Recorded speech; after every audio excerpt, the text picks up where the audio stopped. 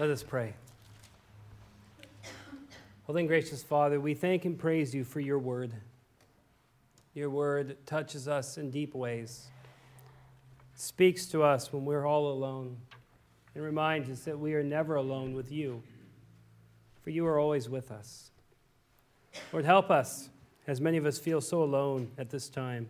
Help us to know that you truly are with us. We pray these things in Jesus' name. Amen. Last Thursday evening, I had a chance to hear Tony Campolo speak at Concordia University. He did a wonderful job. It was so fun. I especially loved his introduction. He said this. Here he is in front of all these Lutherans, and he said,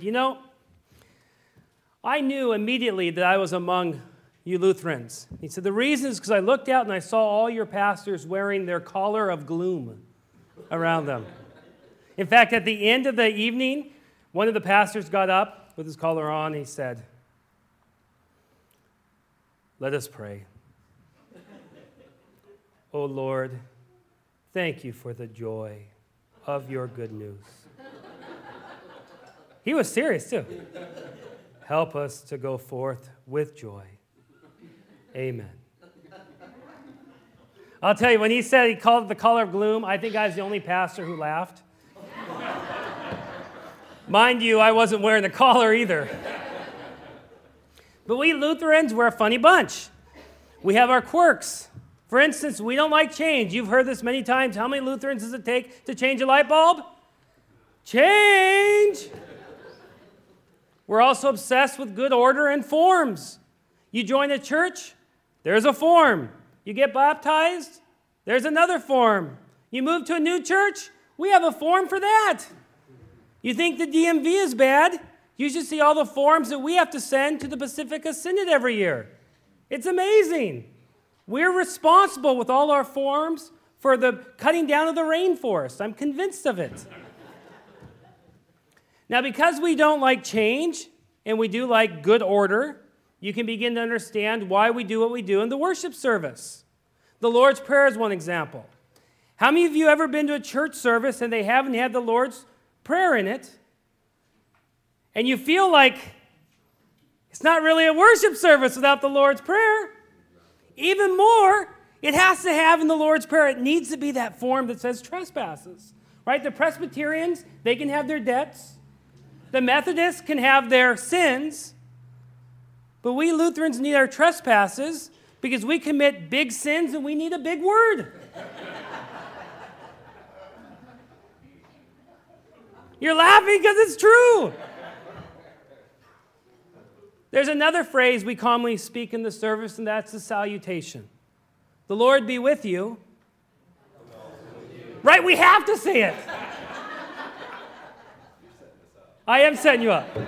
I mean, even more, you watch Star Wars, and they say, the Force be with you, and you want to respond, and also with you. It's just part of who we are. And that's a good thing, because it means it's deep within us. But because it's deep within us, sometimes we don't think about what we're actually saying. Have you ever thought about what we're saying when we say, the Lord be with you? What we're saying something very important. We're reminding ourselves every service that where two or more are gathered, Christ is present. Where two or more pray in his name, there God hears that prayer. And so when we say those words, the Lord be with you, we're saying you're not alone. God is with you. Oh, how all of us need to hear these words. All of us feel alone in this world at times. We go to the doctors, we have illnesses, we feel alone. We get a bill in the mail. We dare not share it with anyone, sometimes not even our spouses. We have addictions. We have work problems. And we hold on to them so close to us, so tight to us, that we end up isolating ourselves from everyone around us, even friends, family, and church members. All of us, at times, feel alone. That's why the salutation is so important. Because when I say the Lord be with you and you respond with also with you, I'm really saying you're not alone. God is with you. That's pure gospel. God is with you. He promises to be with you. He's here in this place with you, for you, on your side. In the reading from Psalm 23, that famous psalm, we find David in a bad spot. He's walking through the valley of the shadow of death. Now, what does that mean? What's the context for those words? We really don't know. Maybe he thought of them when he was about ready to face Goliath. Maybe it was when Saul was chasing after him, trying to kill him. Maybe it was when his own son Absalom was leading a civil war against David. We don't know what caused him to say these words. We don't know the context for them. We don't know what was going on. But we know why, and that's simply he was in a bad spot. And yet what's so amazing about Psalm 23 is that in the midst of a valley of shadow of death, in the midst of real aloneness and struggle, David has hope. Listen to verse 4. You even know it. I mean, you know it. Even though I walk through the valley of the shadow of death, I will fear no evil, for thou art with me. You are with me. Your rod and your staff, they comfort me. That phrase, you are with me, thou art with me, that is the very center of that psalm. In fact, if you got out the Hebrew and you counted the words up to the phrase, thou art with me, you are with me, it's 26 words. Then if you count from the back, all the words up to thou art with me, 26 words. So this, thou art with me, is in the very middle, the very center of that entire psalm. Even more, 26 is an important number, because if you add up the name Yahweh in the Hebrew, if you add up those numbers, or the letters, they have a numerical value. It's 10, 5, 6, and 5. For you mathematicians out there, 26. Coincidence? No. When David is saying, even though I walk through the valley of the shadow of death, I will fear no evil, for you are with me, what he's really saying is, I will fear no evil for Yahweh, for the Lord himself, the one who created heaven and earth, the one who made a covenant with his people, the one who has always sustained his people. That one, Yahweh, is with me. What a beautiful truth to hold on to. David has hope because he knows God's with him.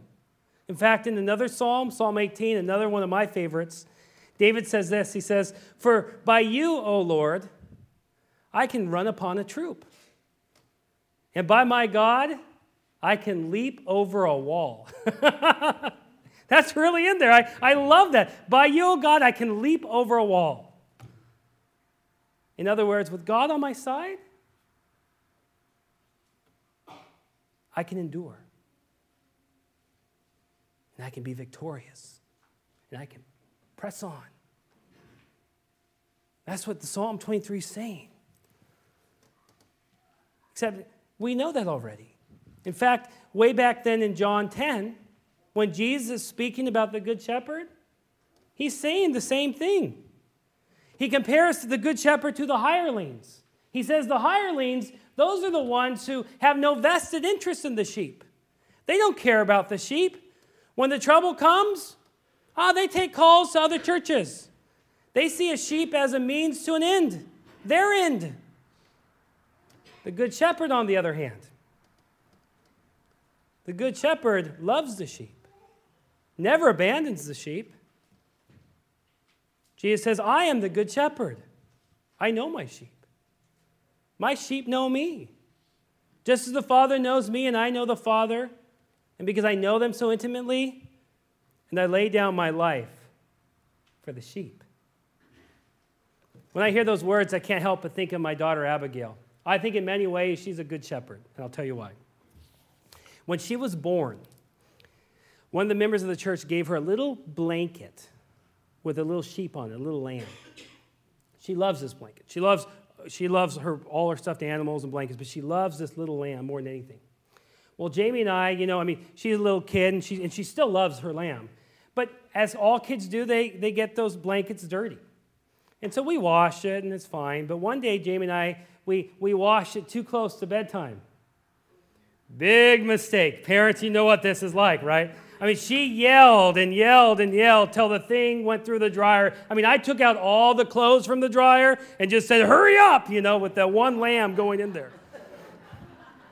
Well, Jamie and I want to be smart parents, and we thought, hey, we can trick her. Let's buy another lamb, the exact same kind, the same color, the same lamb, so that when we're washing one, she can have the other one.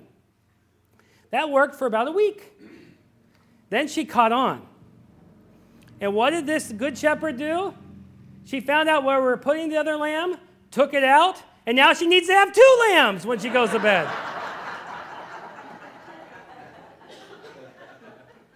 Which makes sense then when Jesus says, I have other sheep that are not in this pen. I must bring them in also.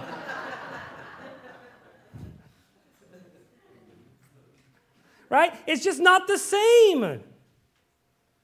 The good shepherd knows his sheep, loves his sheep.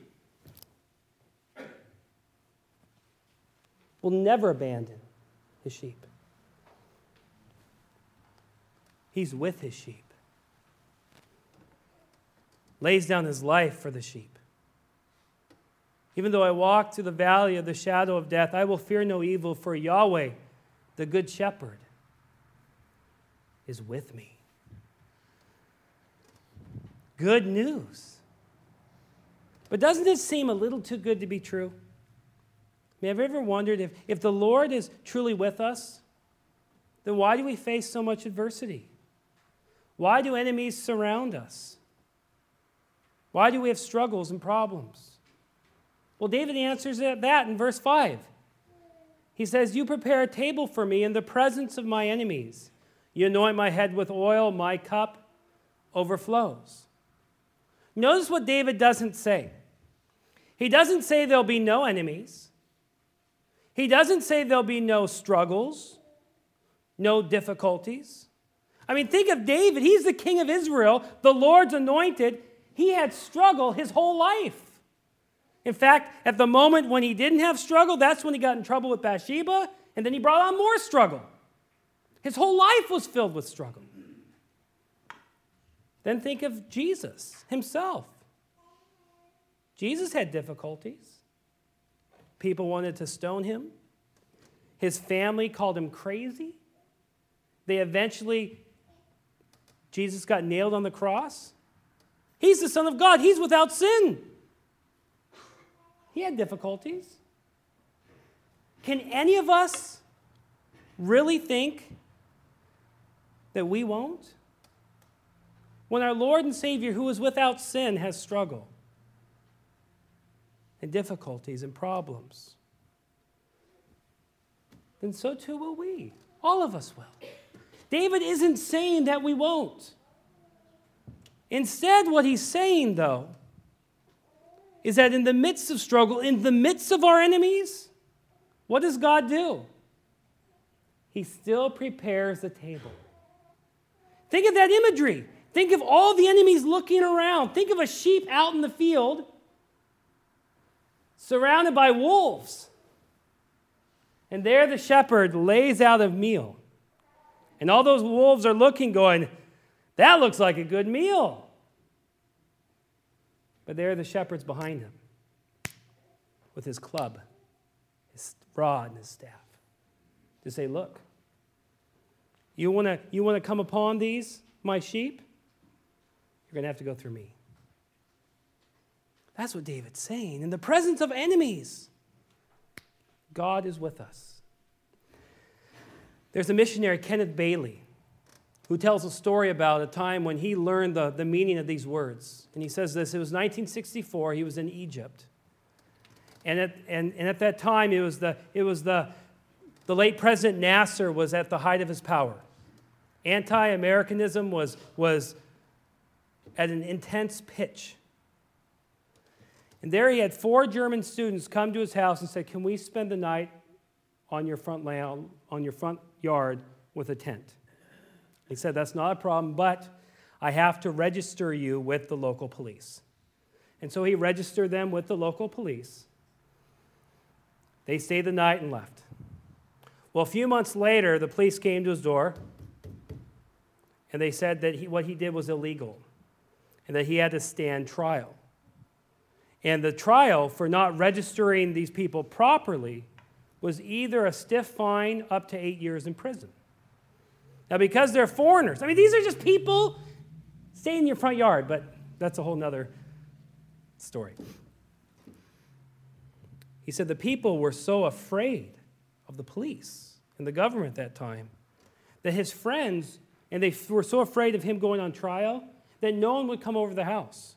No one would park the car in front of his house. He'd be walking on the street, and people who knew him walked on the other side of the street. His preaching engagements were canceled. The committees he served on, he'd show up and no one would be there. He became a leper to that community. No one wanted to be around him. Well, 3 months later, his trial was set for a Monday. And as he prepared to travel to Luxor, which was 3 hours away by train, there, before he left, a Presbyterian pastor came up to him and said, I'll go with you. And so traveled with him to Luxor. There, once he got there, another Presbyterian pastor was there and met him and said, you preach at my church on Sunday. And so he did. After the service, the two men, locked hands with this missionary, walked down the middle of the road, middle of the street, into the fair, into the marketplace, to a cafe, and had lunch with him.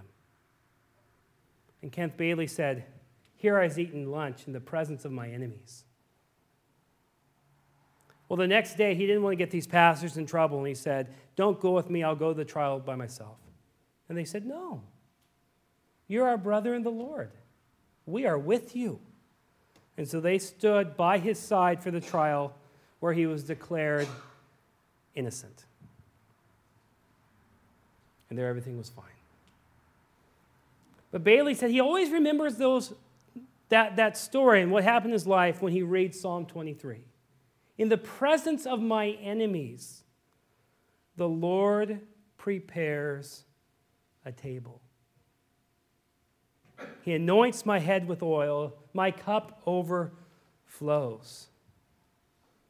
Bailey learned that in the midst of persecution and struggle, which we all do have, in the midst of struggle, the Lord is with us. The Lord sends Christians by our side to stand with us and to endure. There's nothing better in this world than to have a Christian by your side in a time of struggle. In fact, that's what we're going to be celebrating in a few moments, that the Lord is with us in this meal. And we're going to line up side by side as God is present with us in this meal. And not just present with us, but present with the person next to you. God is with us. Even though I walk through the valley of the shadow of death, I will fear no evil, for the Lord, the good shepherd, Yahweh, is with us. But that's how it's always been. Remember Isaac way back in Genesis? He was alone. He was in the dark. The Lord appeared to him and said, do not be afraid, for I am with you. Or to Joseph, who was sold into slavery into Egypt. There we read that the Lord was with Joseph. To Gideon, as he was afraid of the Philistines, hiding out, there an angel of the Lord came to him, and said, the Lord is with you, you mighty warrior. Or when Jeremiah was called to be a prophet and said, I don't think I can do it. The Lord said, do not be afraid, for I am with you. To Paul, who wanted to give up on one of his missionary journeys, the Lord said to him in a dream, do not be afraid, but speak and do not be silent, for I am with you, and no one will lay a hand on you. O Reformation, the Lord is with you. In this meal, he's with you. With Christians next to you, he is with you. As we gather to pray, God is with you. He has never abandoned you. He will never forsake you. When the wolves come, he is no hireling that runs away. He stands his ground, club in hand, and says, come on, wolves. Come and get them. You're not going to touch them because they're my sheep, and I love them.